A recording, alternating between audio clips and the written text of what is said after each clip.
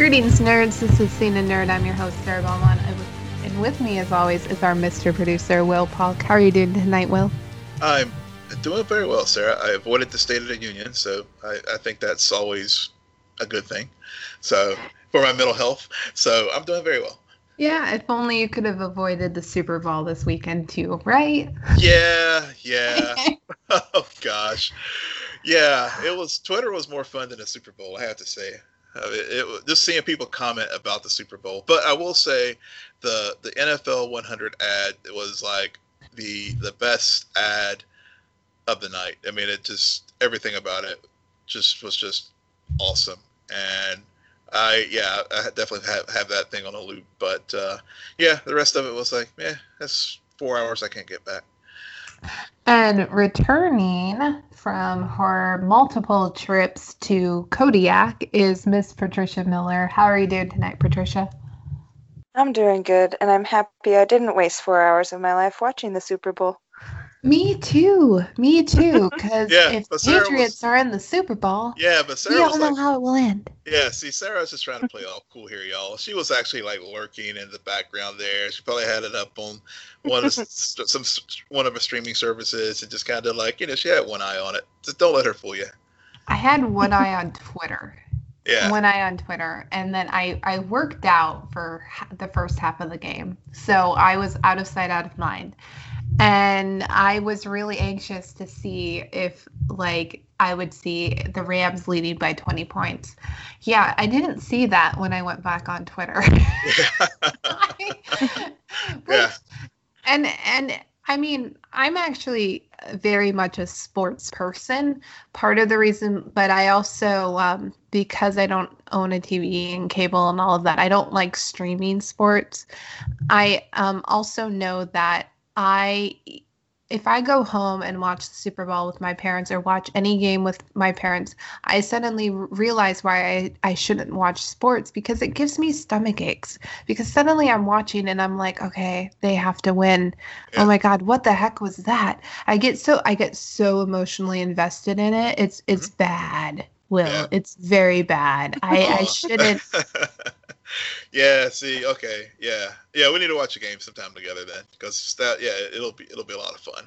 It's like I don't even know them, and I'm sitting here like it's a life or death situation. I just want to see you like fully emotionally invested in a game that has stakes, and like instead of a TV show that doesn't have stakes, and I would just love it. I would love to see that.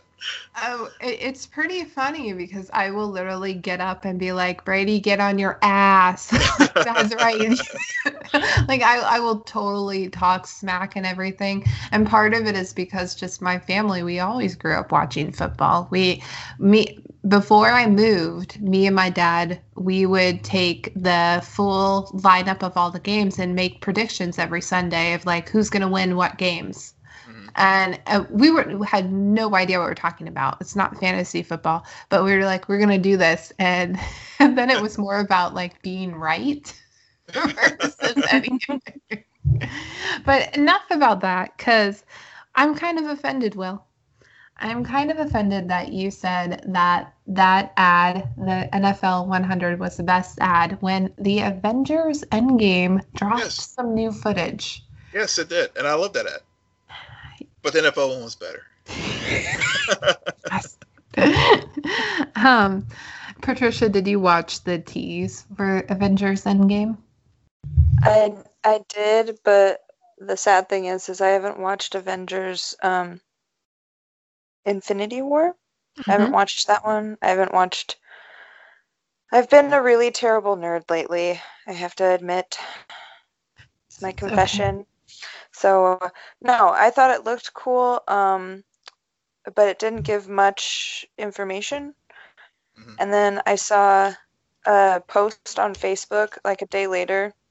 And have you guys watched the cartoon show called Atlantis, the movie? Where there was a meme of the guy from this thing, and it's like, okay, sound off, who's not dead? And it was like, the Avengers Endgame, this is basically what it's gonna be, sound off, who's not dead? And I was like, oh, okay. but I don't understand what's going on. So I don't understand that meme, but I'll have to send it to you so that way it's a little bit more understood. Yeah, send that. Yeah, I like to see. Yeah, send it to us so we can share it with everyone. Okay. But yeah. So okay. Yeah. I thought the clip or the Miss Marvel commercial looked pretty cool. At least graphically anyway. Yeah. See. Oh, did I hit a nerve? No. See, Sarah and I hit a nerve. No, actually. It's such a dad move. I'm sorry. Continue, Will. No. It's a continuation of. I did that because I was thinking about our conversations. I think either last show or the show before last about how underwhelming the MCU trailers have been, and so when Patricia said that, I just thought about, I mean, Captain Marvel. These trailers don't excite me for that film, even though I want to see it. But it's not like I am just, the vibe is not there like the build up it was for like Black Panther or even Infinity War. It's just okay. This is cool, but okay, this is cool. So it looked like they did so much with it. Like, I don't know. Like, it's gonna be multiple movies. Like, for whatever reason, I just see her changing into from all these different time zones thing, and I was like, oh, that's gonna be way too much to keep up with. Mm-hmm.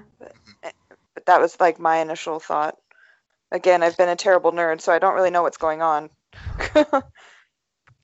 I've been a terrible nerd because I didn't even watch the Captain Marvel stuff. Because I don't really care at this point. For me, I think it's I started laughing, Patricia, because I thought that was such a unique response, because no, you haven't seen Avengers, so why would you be hyped about Endgame where you don't even know when the game started? But Captain Marvel, yep. who's coming and is essential to Endgame, or so we believe, you're more interested in that because that's an origin story and she hasn't had any screen time yet. So I think that's really a genuine response. And for me, I'm like, part of the reason why I didn't watch the Captain Marvel tease is because I've already seen way too much footage. I'm going into that movie with Aquaman level expectations. And for me, that doesn't mean good, everybody, just to clarify, but if you're a listener, you know how I feel about Aquaman. However, I'm going into Avengers Endgame kind of like, I just want to get there. I need to know what happens because I'm so invested in this. And this tease is perfect. I don't need any more footage. I don't want any more footage. I am so glad it focused on Cap. I'm so glad it showed him at that support group. The image of the poster alone, that is so The Leftovers. And we all know The Leftovers is one of my favorite series. If you haven't watched it, watch it before Endgame, because it is very parallel to what's going on. And it's, again, we talk about grounding these characters. A guy snapped his fingers and half of the population is dead. Well, of course they're going to make support groups. Nobody knows what the heck is going on, guys. And it's just the visuals. A part of me is really wondering if they're going to wait to kill Tony in the like final sequence of the film, or if they're going to kill him early on.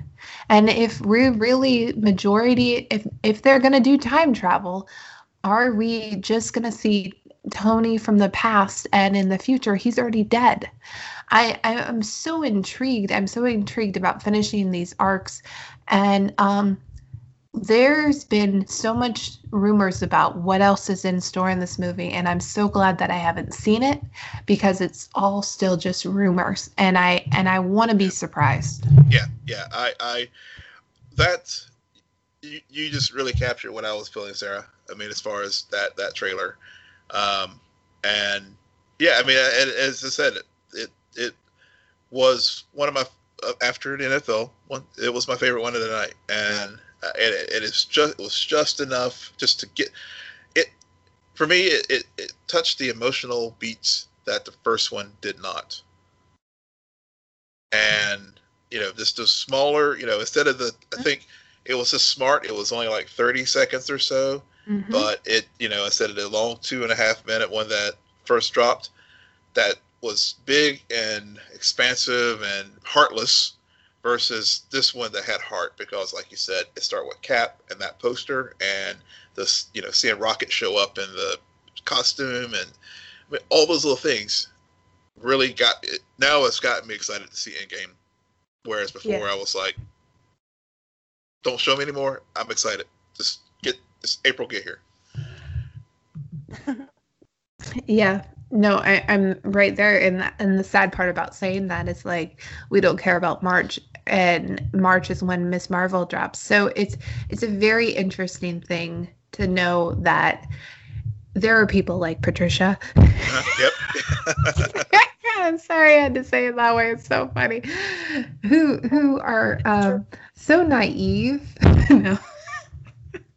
Nope, it's true. But those, you guys are going to be the ones who go and watch Miss Marvel and be blown away, and maybe that'll excite you for Endgame, even if you haven't seen Infinity War and you're like, well, she's going to be in that movie, so I want my ticket too. So who knows?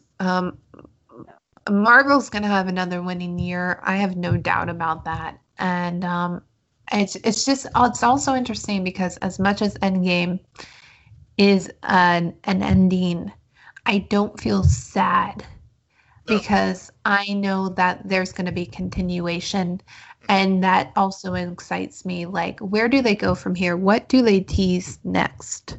Right. Yeah, because I think it's my understanding that after Endgame, there is no more phases.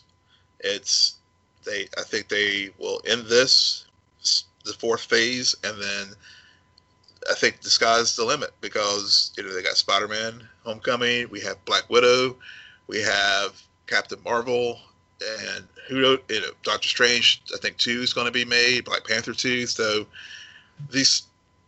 all these events that have led to this moment in Endgame will be wrapped up, and then boom, they can just go and do standalones, or they can continue this keep expanding this universe. Yeah. All right. So Arrow turned the big 150 episodes, 7 seasons, 7.5, I guess. Yeah. I was really bored by this episode, Emerald Archer. Really? I was really bored. I really liked it, but it's funny. One of our followers on Twitter, Betty Taylor, she like sent a message to our account last night, and she just said that it was a lot of talking and not much else. But see, I really like this episode. Why? I think I think it's because, one, I just like the documentary style. The way it started out, because you had the Warner Brothers logo, and the entrance of the video with the the still shot documentaries, and Kelsey Grammer narrating, and it was a nice change of pace, and I could see how folks either are like me, where you like it or you don't. It either works for you or it doesn't, and it worked for me. And it really set up a good narrative structure for the entire episode, especially as the episode progresses, to get us back to what a lot of people and about the series, which is the core characters, Oliver, Diggle, and Felicity, doing what they do. And so by having the overarching theme of this documentary, and doing the featurettes with other vigilantes, and probably the funniest and most Barry Allen the Barry that we all know and love show up in this episode. The adorkable Barry. All those things really worked for me, and I just really found myself very engaged with this episode this week. Yeah, I think I would have appreciated it more had I not been told, hey, the 150 episode of Arrow is going to be documentary style. Kelsey Grammer is going to narrate. If like the first act, I would have been like, wait, what's going on? Oh, this is really interesting. But I already knew. And yeah. I agree. It was a good narrative structure.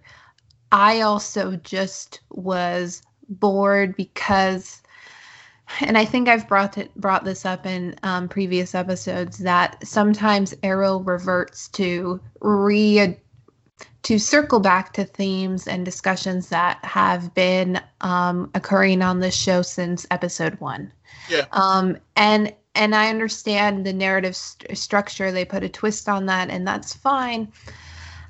I just was bored. You start off interviewing Quentin Lance. That threw me because I'm like, he's dead. Oh, this is 2014. Okay, why is that important? Why do I care? Also, the interview with Sarah is the one that stuck out to me the most. Mm-hmm. I just didn't understand why they would interview her, because also Sarah died in real life and then was brought back to life. Right. And it's very confusing how the documentary's interviewing people, putting their vigilante names out there too. And I'm kind of like, why is everybody being exposed, or what's happening here? There's also a clear editing error, in my opinion. They showed the interview with Curtis, and then the next scene, they show Curtis come and give the team information and then being startled by the cameras. Bad editing choice. I'm sorry.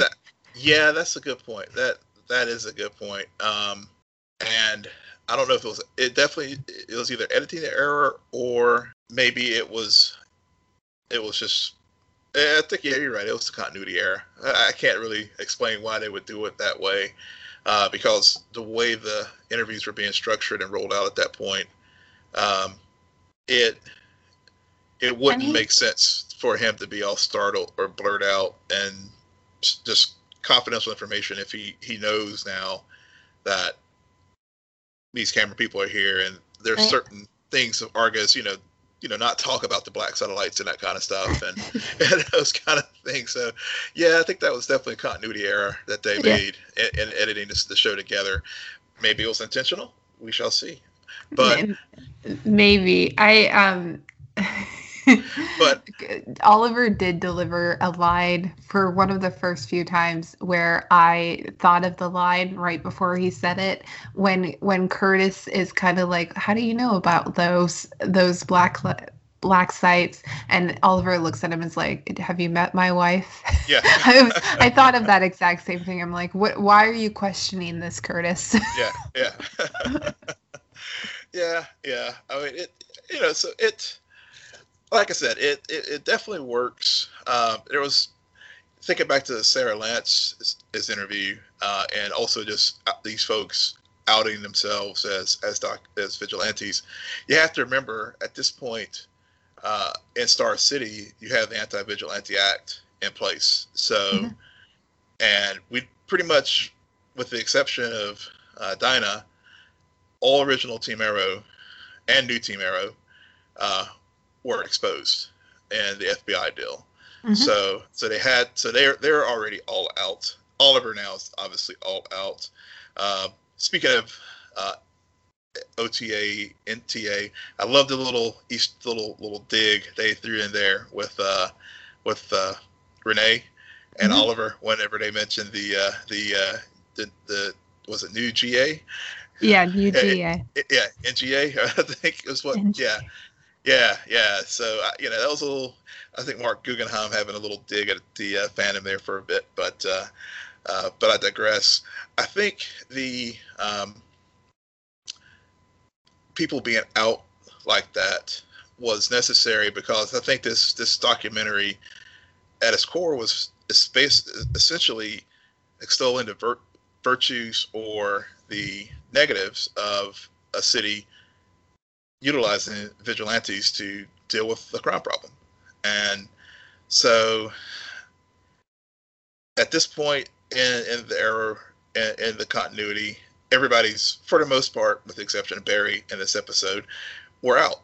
And so it made sense for them to all basically give their identities in this documentary. Right. That's a fair point. I also found that the Williams stuff, I think the Williams stuff is supposed to set us up for a bigger confrontation next week, with the Star City Slayer, this serial killer that's coming, which I think might be after specifically children. But I also felt like, you know, if you're going to take the 150th episode and really want to do this whole narrative spin on it, then commit. You don't have to add in all of these other subplots. You can put those on hold and save them for a real cohesive story next episode. Yeah. And so, because it kind of, what I found is, you had the big confrontation with Felicity and William, and then all of this stuff with Oliver, and then a little moment between Felicity and William at the end. And it's kind of like, that's a lot of space in between. Yeah. And very, very little resolve. I mean, Oliver, like, when is Oliver and Felicity going to talk about how, like, William's clearly blaming her for being sent away. Okay. Yes. Yeah. Where is that confrontation between her and Oliver on it? I mean, Oliver and her, I thought, talked about how he Christmas break wasn't coming soon enough. I'm just very confused as to who's mad at who for what. Yeah. I don't know. I will agree with you that the William subplot in this episode probably could have waited. It did. The things that they brought up as far as everything from Felicity putting the spyware on his tablet to him getting up with Renee's daughter and setting the stage for the flash forwards that we've been watching so far this season, and as you mentioned, the confrontations between him and Felicity as far as feeling responsible for getting sent off to boarding school. All those things really could have waited for another episode. It just did throw off, given the vibe and the themes throughout this episode. It was out of place. The only other thing that might have worked a little bit was when Oliver, they had the reunion and Oliver was happy to see him and everything, and the documentarians were filming all that, and Oliver was just did have a moment of like, no, keep him out of this thing, which made sense and was, but again, there's any other ways they could have dealt with trying to protect certain people. Right. Can we? Let's talk about these flash forwards, because this is also what kind of just rubbed salt in the wound. I want to know really what's going on here.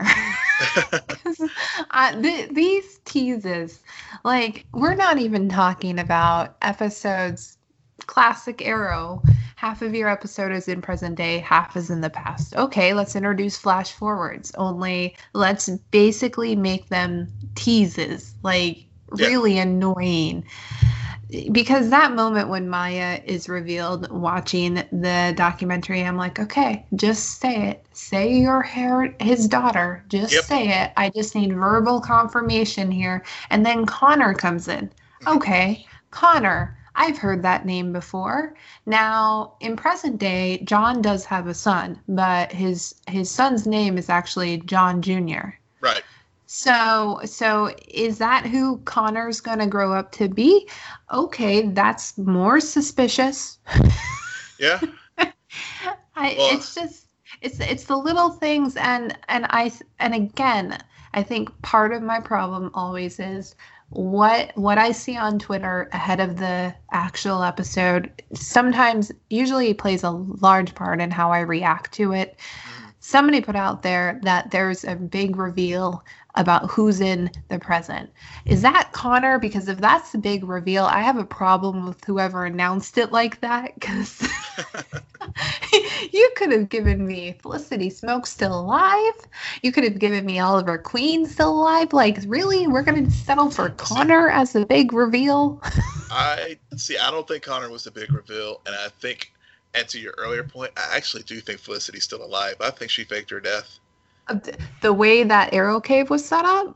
Yeah. Oh, yeah. Yeah. I was. Yeah. But now here's the problem, Will. And we've talked about this before in terms of theory spiraling.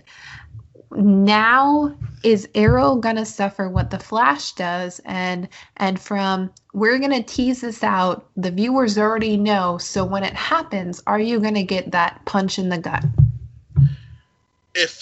If they do it well and they don't drag it out too long, then it'll be satisfying.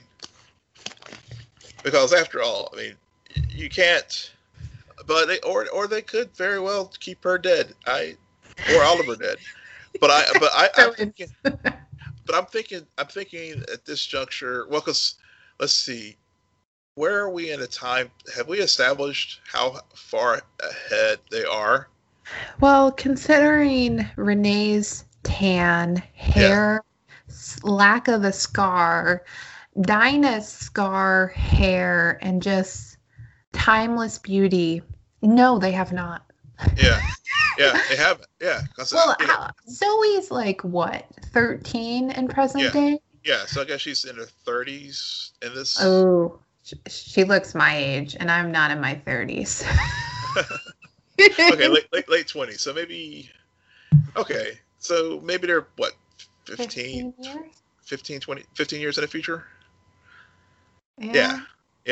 So I think I'm gonna go back, but I do think at the end of the day, I do think one of the reveals will be Felicity is alive. Maybe it's related to Dante, maybe it's not, but I think Oliver. So Oliver, this could be teasing us for what some people think will happen with the crisis. Exactly. Which is Oliver sacrifices himself. And this is what, again, going into this episode, knowing what's out there, the fact that Crisis on Infinite Earth is, we know it's coming. We know somebody's going to die. We know based off of the last crossover, high likelihood it's Oliver. Mm-hmm. It's not stakes, okay?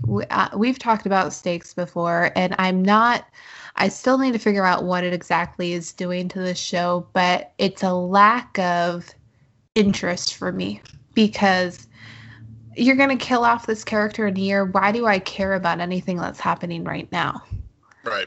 Because you've built a show around a single character who I love. Despite all of his flaws, I do. I love everything he's created around him.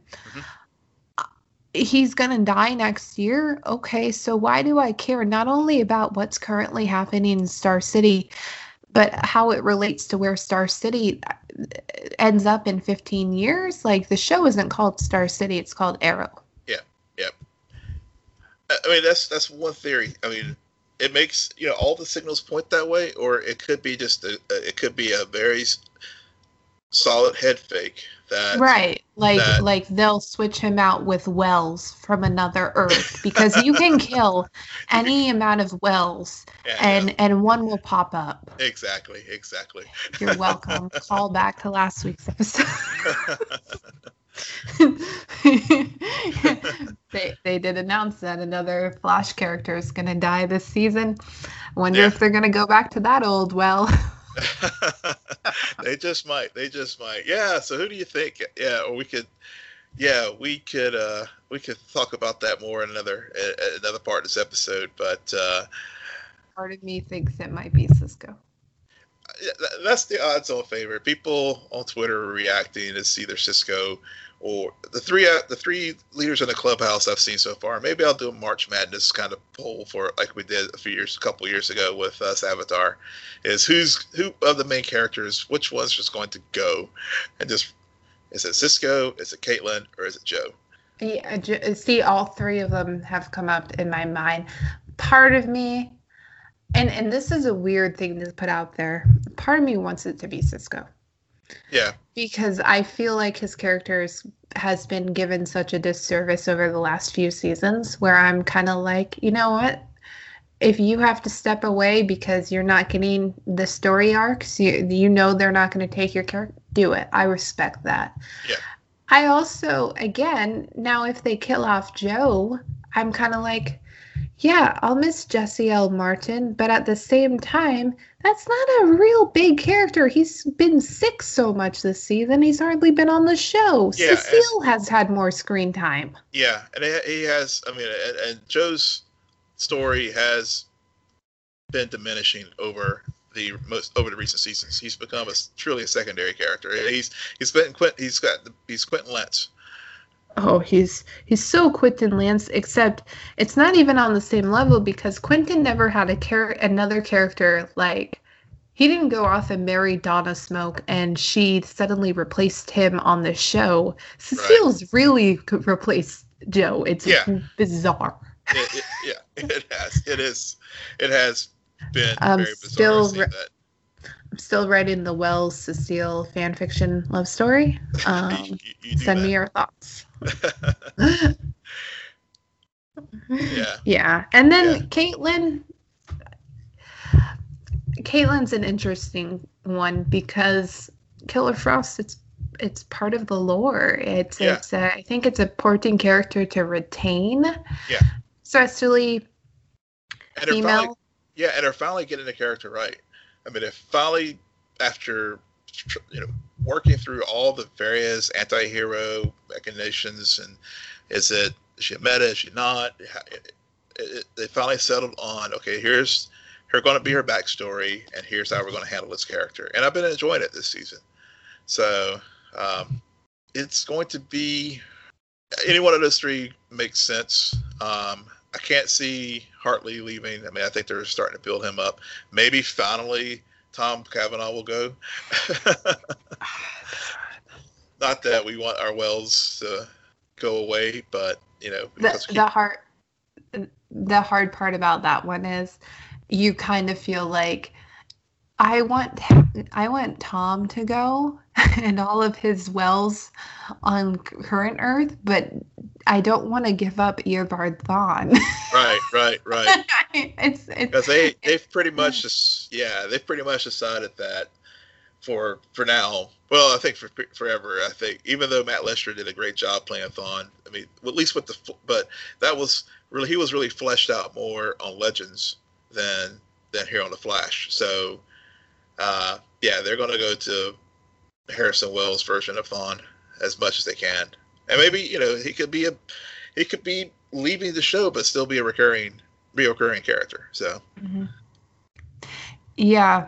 You don't see. That's another thing about the Flash. Like, I see a headline like that, and I'm kind of like, because we've lost so many iterations of these characters, and they can come back. There's a lack of permanency. Yeah. Yep. Permanency. And I don't know if that's a good or bad thing. I honestly don't. Let's just talk about this right now while we can, because it's the perfect segue in terms of so Pedowitz from CW came out and was talking about and has a quote about how things will age and we want to get to the next generation of shows to keep the CW and DC universe going for as long as possible. Mm-hmm. And on top of that, final seasons regarding the current lineup of shows will be announced in May during upfronts. Right. I thought it was kind of rude to specifically say, including Arrow. What? Yeah. It's the old dog. Doesn't mean it's going to be the first to get put down. Exactly. I don't know. I don't know. Yeah. I mean, everybody just assumes that, yeah. I mean, yes, ratings have declined, but So has the Flash. So has the Flash. So has Supergirl. So, well, actually, they've had a little bump up this season. Legends is just like the little show that could. Black Lightning. I know the Cancel Bear was had it on life support a few times, but it seems like okay, they got renewed for a third season. Mm-hmm. So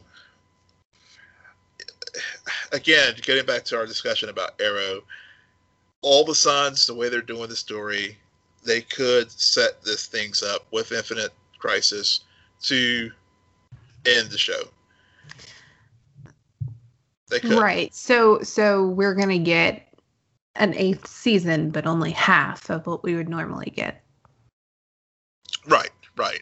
Or yeah, pretty much. If they decide to if they do a half season, like 13 episodes or something like that to close out Arrow, which is very possible given that we know that Batwoman is gone to pilot. I think they're starting to film. Is it this month or next? I think next month with with series order in May. So it makes sense. They the way the calendar is working out, they could very well do that. And Batwoman just be a mid-season replacement for Arrow. Yeah. See, and this goes back to our Arrow discussion. Again, it bothers me knowing that there's all of these possibilities, and that's a likelihood route that this could go into. But we have 15 years to cover between what they've been teasing for 13 episodes now in the future and what currently is. Like, that's a huge gap. It is. What kind of information dump is going to be dropped on us within the next few episodes? And that's the only thing that scares me, that while we know Crisis on Infinite Earth is coming, we know Batwoman is coming, we know that you can only have so many vigilantes running around on the network. Yeah, even though Pedowitz said he doesn't feel they've reached saturation point yet, but looking at what's happened with Netflix and even with their Marvel Universe and how it has, their seasons 2 and 3 have dropped off. And there's so many other options out there, like the DC app. There's Disney's going to be having their app, CBS All Access. Netflix are putting the Marvel shows to rest, but they're putting things out like the Umbrella Academy, and you have Sci-Fi out there with Krypton and other things. So the marketplace is getting pretty saturated, and these shows are starting to show their age creatively. I think Arrow has had a renaissance. I think it's fair to say, with blowing up the writer's room, and they're come up with some fresh things this season. But who knows? I mean, Arrow could end up being like Supernatural, where we're No. 7 years from now we could still be talking about Arrow, but I doubt they'll go that long, because how much, I guess, creatively you have to figure out where's the right place to end this. Season 10. Yeah, you hope. Yeah, you hope. I mean, you hope 10 years would be a good, solid, round number. Clark Kent's got 10 years. Why can't Oliver Queen? That's all I'm saying. Yeah, exactly.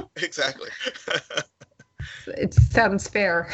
It sounds very fair. It sounds very fair. You should give the flagship the full 10. I agree with you. I agree that it's gonna hit. We thought it had already spiked back in season 4 or season 5, even though season 5 brought its whole. Season 5 really put Arrow back on the map for me, at least. Season 4 and season 3 were a bit iffy. Only thing kept me going was Olicity, and that ship. I'll die on that ship. Flash. Its age is starting to run on me as well, because we keep having the same issues. The same issues come up time and time again with that show and the stories. And I was thinking about it before we got on tonight. I was thinking about, is really what the CW proving that these shows really work with a shorter series run. Are we not thinking correctly when back a few decades ago everybody was like, well, obviously comic books work better on TV than in movies because they are serialized. This is the perfect format to have weekly episodes, just like you would get weekly books.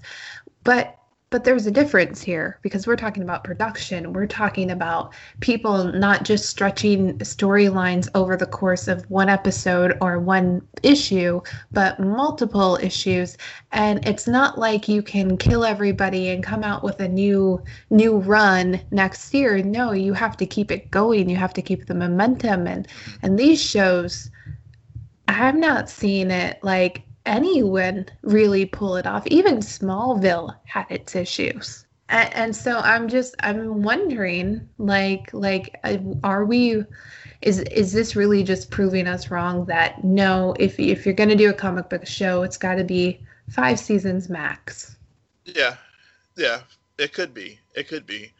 Well, and I think too, you could have a long run, but I do think if you're going to do that, you have to have some creative turnover, and switch things up. And if you look at any successful series, many times that will happen, and you either a shift in the executive producers, or you blow up the writers' room and bring in some fresh people, fresh writers to.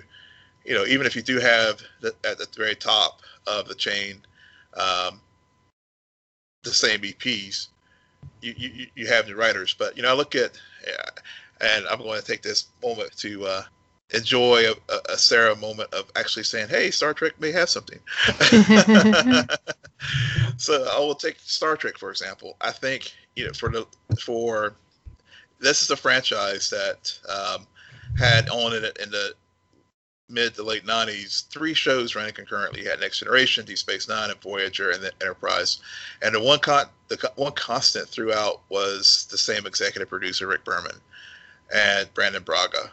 And by Enterprise, that they had just run out of juice and energy. Not only because they had all these series going, but also they were doing the movies as well with the Next Generation cast, and I think they just got spread way too thin. And the one show that stands out to me in that run is Deep Space Nine, in that they creatively decided in the 3rd season to completely blow things up and shake things up, and yes, bring a starship onto the show, because we realized just being trapped on a space station, you can't go but so far creatively with that. Right. And it breathed new life into that show, and to me, really, it's still my favorite Star Trek to date. Now, Discovery is gaining fast. It's been a very solid season and a half, but that's what you need to do. And I think what was brought up with the CW DC Universe shows, to bring it back to our current discussion, is they may need to do that. So when I see main character will be leaving the Flash this season, I'm like, okay, that might be a good thing. Or, like what Arrow did, where when Wendy and Mark moved on and they brought Beth Schwartz on board, which another little hat I liked in the story was Dr. Schwartz. That was a good move on the part of the CW to shake things up, to give this show some additional life and additional legs, which hopefully does help it stretch out to 10 years. But it wouldn't surprise me at this point that the way they're going creatively, they do end it after 8 big seasons. Right. I'm just going to leave it on this. I've heard from multiple people that Deep Space Nine is one of the better, if not the best, seasons of Star Trek, series of Star Trek, however you want to phrase it.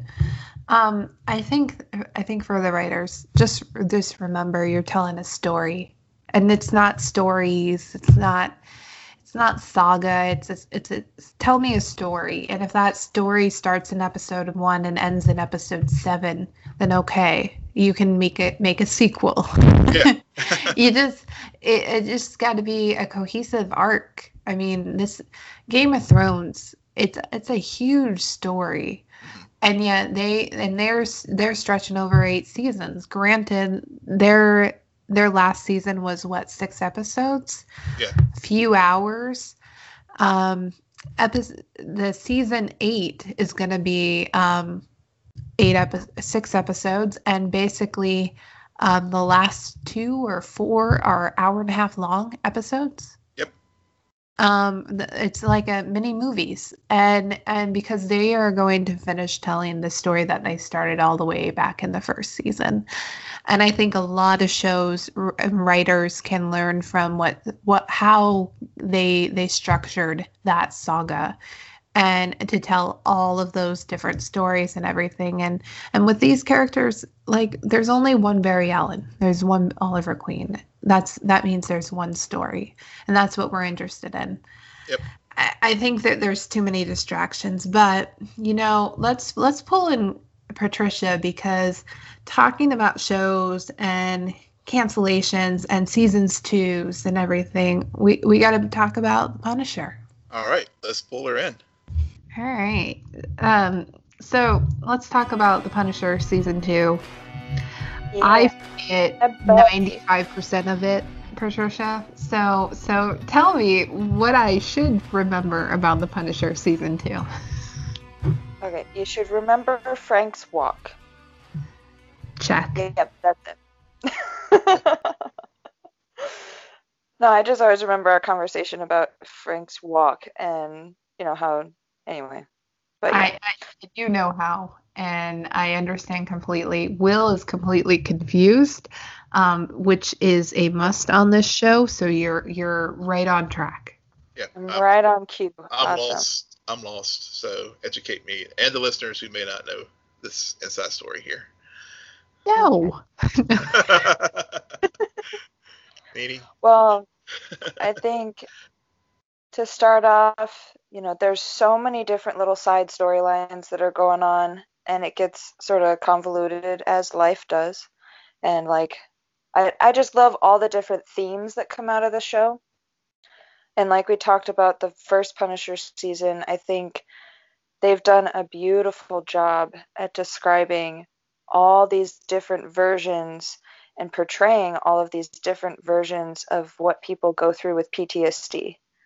And they haven't left any stone unturned with this, because every character on the show has a different type or a different event. It may be war, it may be family, it may be, being a cop, it may be being a victim. They all have different versions of PTSD.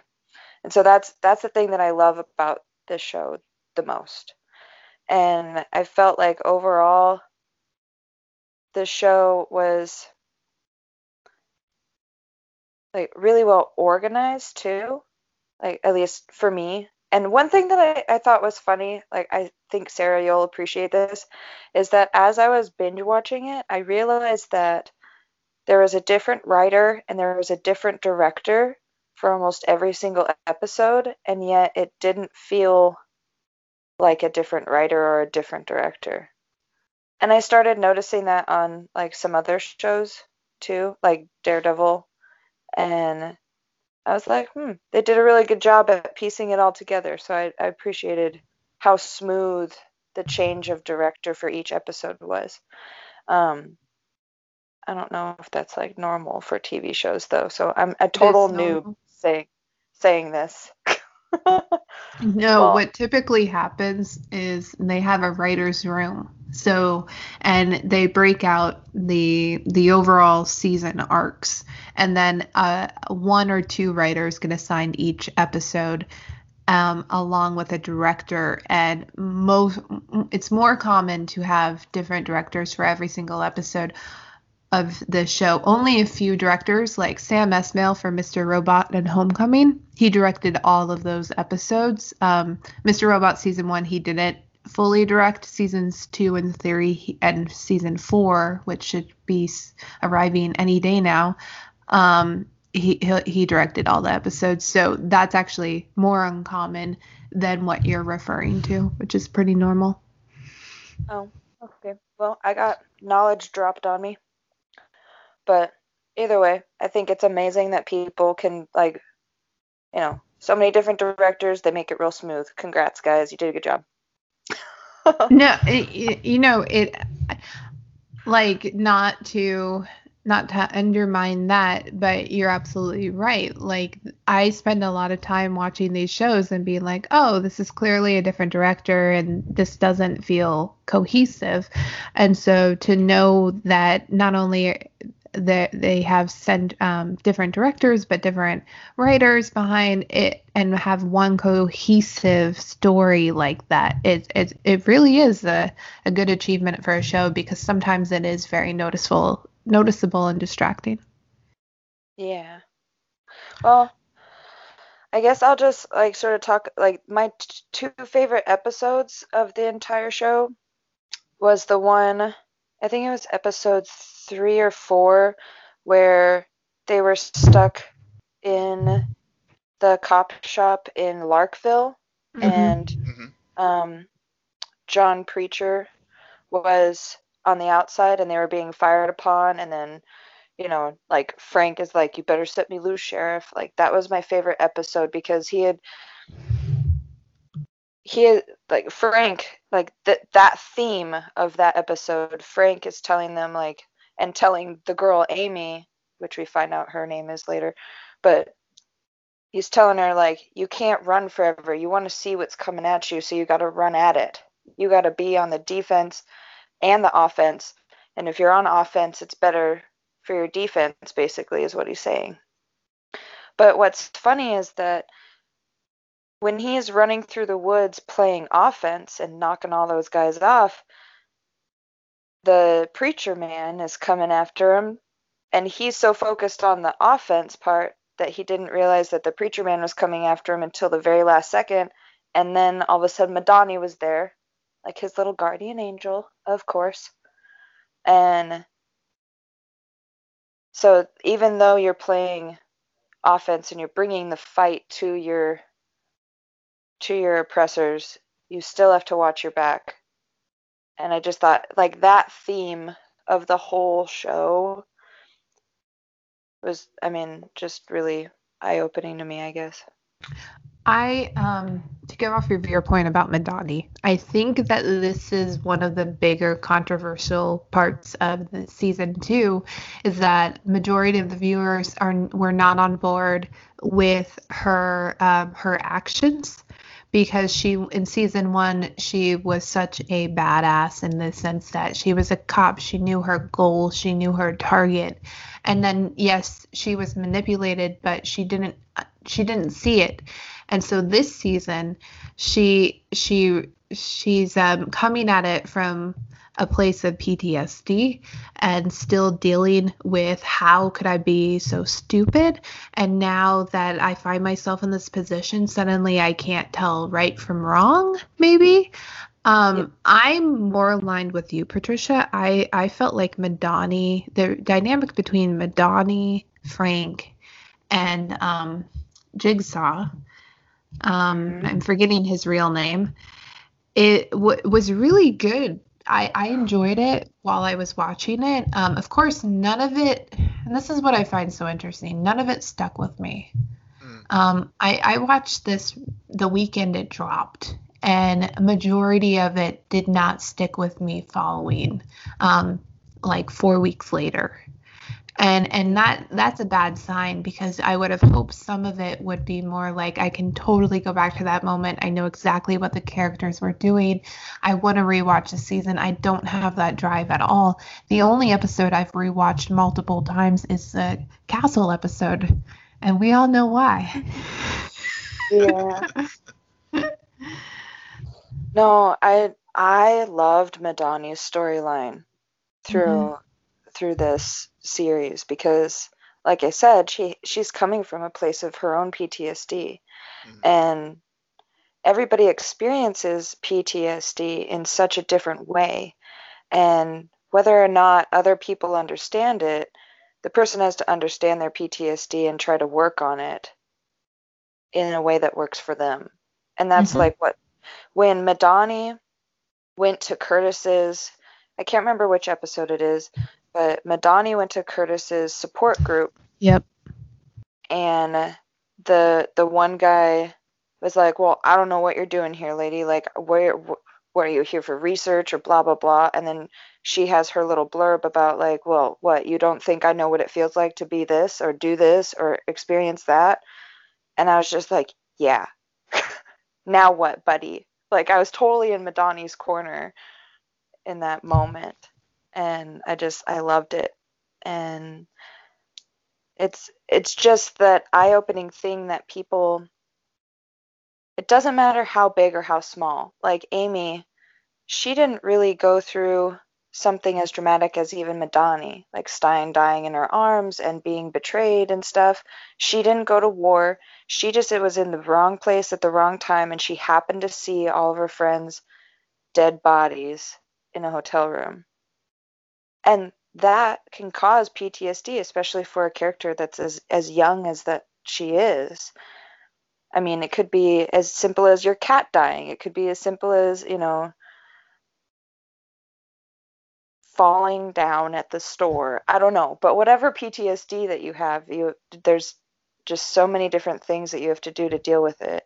And I think this, like I've said, and I know I'm repeating myself, the show does a really nice job of showing that. And it's just really cool. Right. No, you're spot on, Patricia, with all of this. I think what you're also getting at is more that we all have our own trauma, and some of it is loud and nasty, and it's much more painful, but others, it's not that they don't experience trauma. It's just, and it's not even that it's minimal. It's just different. It's unique. And I think, and if you think about just in terms of people growing and the everybody has their own trauma, and that's what makes them who they are, and will continue to make them who they are, because we all have trauma at different stages of our life. And you're right on that this show takes that and puts it, because of the events of season 1, is able to capture not just through Frank's eye, but through the eye of everyone he interacted with since coming home, because that scene stuck out to me too in the support group, because soldiers come home and feel out of place because suddenly they're not on the war front. Suddenly they're not in that routine and in that soldier mentality. But from Madani's perspective, she's like, the war doesn't stop just because you're home. We fight a war here too. It's just in a very different way. And that assimilation is hard on people, especially soldiers. Another thing, we got to talk about this, Patricia. Okay. Yep. Okay. Another reason why I don't like season 2. I never got a kiss between Frank and Karen. And I'm really upset about it, and I have my own PTSD from it. It is the most unfulfilled promise I have ever seen a TV show do. I am still deeply hurt. I wanted to shoot Amy the moment she walked into that room. How dare she? So something did stick with you. Yeah, I told you, like, that episode I've watched multiple times, because that episode about broke me, and about broke Frank, and when he brought up Daredevil, how dare he? Right.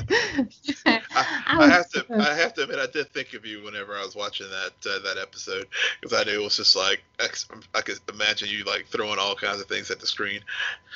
I was so engaged, and Karen. Now here's the question: do you guys really think, honestly, that Karen was there to sacrifice everything for him, or was that just the heat of the moment? Um, I'm not as invested as you two, so I'll just toss it out. I think it was just heated a moment. Um, and so it was, yeah. I mean, I think that was her motivations.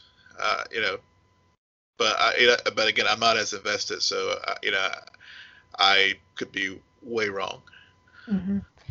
Well, okay, so I have to tell you that I had not watched Daredevil season 3 before I watched this season. So after I finished season 2 of Punisher, then I was curious as to why Frank was like, well, does Murdoch know you're here? Like, or is he happy that you're here or whatever? I think that I hate to disappoint you. I love the idea of Castle being a thing. Trust me, I do. But I think ultimately it's a deeper relationship. It's not a romantic relationship. It's more of like, okay, so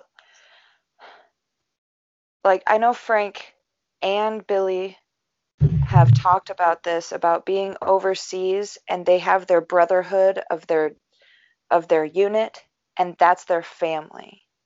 And here, like being at home, their unit is so close knit, you know, Karen, Foggy, Matt, and Frank was a big part of that.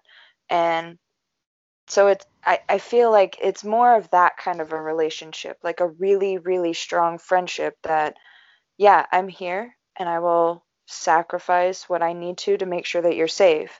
Because she's always felt that connection with Frank, even in the Daredevil and the first season of Punisher, like she's always had this special connection that she knows that he is a good guy.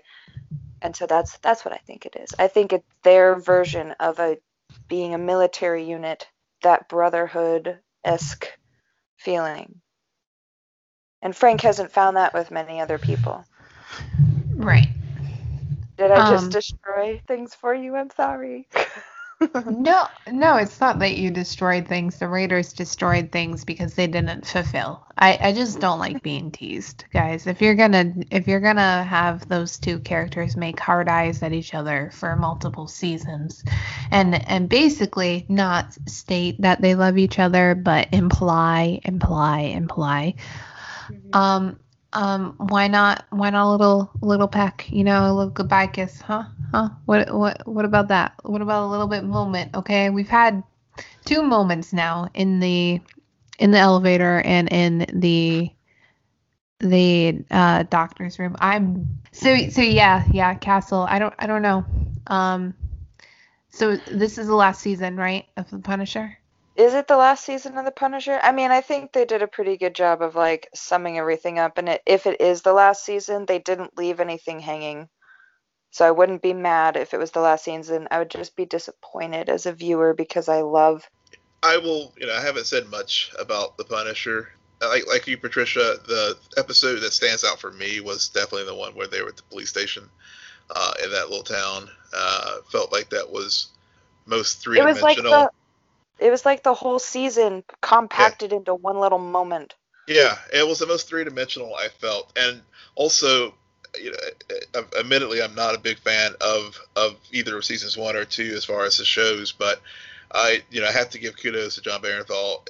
His portrayal and passion for that character is the one thing that kept me engaged to make it through the end. If and as someone who's not as invested in the show as others are, that was what kept me around. I did enjoy his portrayal of Frank, um, but I do think that if trends hold with what's going on with the Netflix shows with the Marvel Universe on Netflix, this was it. But again, I think it was a satisfying end, if it is indeed the end for this show. The I mean, that makes me sad. But the other thing I wanted to bring up about trauma that I just thought of was, you know how in the very beginning, I think it was like the second episode, Frank goes to visit Curtis, his war buddy, Frank wanted Billy to live with the guilt and knowing that Frank messed up his face and that he had done all this stuff and that's what he was going to have to live with for, the rest of his life. But ironically, he doesn't remember anything, and so everybody else has to live with it except for Billy. Anyway, I thought that was a really cool concept that they pulled in. Mm-hmm. I don't know if Sarah, if you had any ideas or had anything to say about that. Well, And it how wasn't. everybody around him has to deal with what Billy did. Like, do you think Billy actually lost his mind, or do you think he actually remembered? It goes to your theme of trauma. I think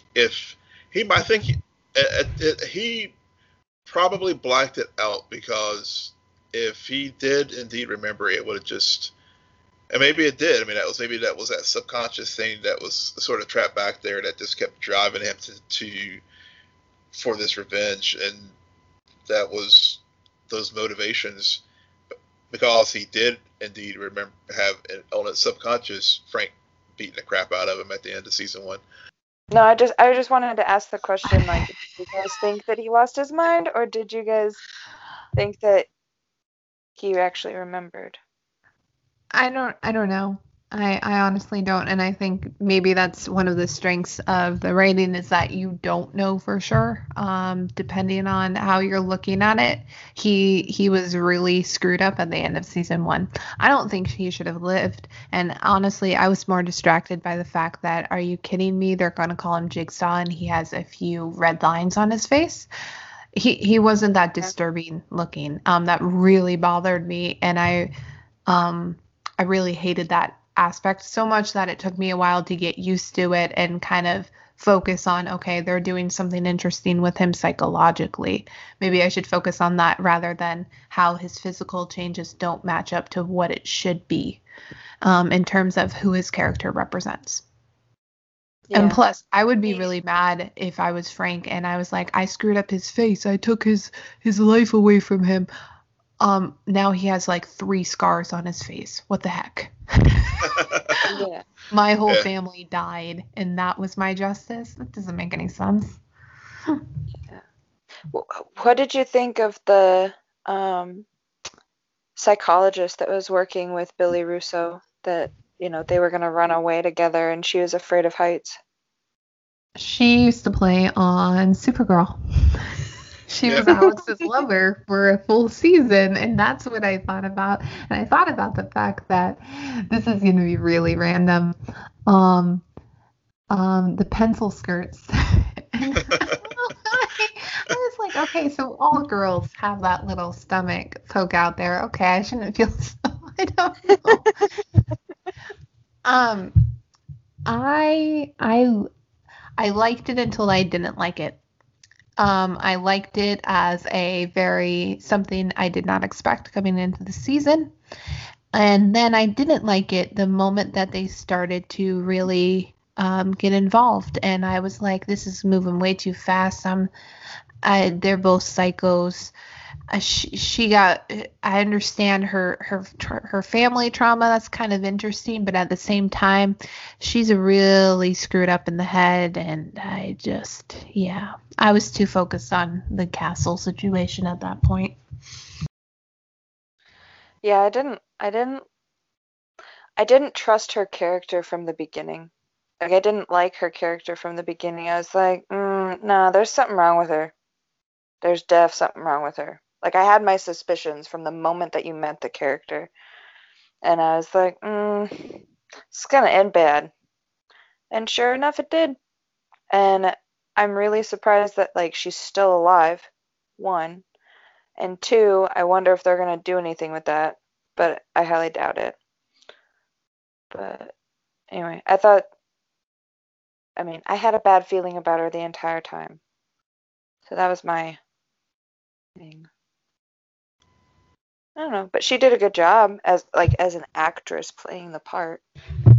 She's a really good actress. She's also in a relationship with Casey Affleck. Why I know this, I don't know, and why I'm telling you guys, I don't know. Random I didn't thoughts. put her together for Alex's girlfriend, and now that you've said that, I'm like, oh, you're right. But Yeah, anyway, yeah, they were that's- committed, and then she broke her heart and ran off with Jigsaw. yep. That'll do Man. it. That'll do it. Should Man. have been the other way around. I don't know. It's just, yeah. I find it interesting you went back to watch Daredevil season 3 because that show, knowing it was going to get canceled, it kind of ended on a very, hey, we're all happy now note. And this show did it similarly. Yeah. And it kind of bothers me because it's so early on in these runs to be closing the book on these characters, and so that's the only redeeming part of what happened between Karen and Frank. It's kind of like, yeah, they're not going to be, and you know what, I'll argue it right now, Matt and Karen won't be, because No. Matt and Karen didn't get back together at the end of season 3. Okay. And also, if they would have, she would have gotten killed, because Matt always gets Karen killed in the end. That's it for us tonight, people. Mic drop. Matt always kills Karen, and Karen never kisses Frank. Done. Okay, you didn't have to add in the last part. How dare you, woman? Why don't you tell our listeners where they can find you on Twitter to criticize you about bringing that up? You can find me on Twitter and tell me all about your castle problems at prmiller20. Oh. Will, where can they find you? You can find me at Will M Polk, WILLMPOLK. And you can find me at SJ Belmont, SJBELMONT. Please follow our crew on Twitter at CNN Nerd. Friend us on Facebook, follow us on Instagram, but most importantly, rate, subscribe, and comment on iTunes, SoundCloud, Spotify, and YouTube. Good night, Geek Out. You're welcome.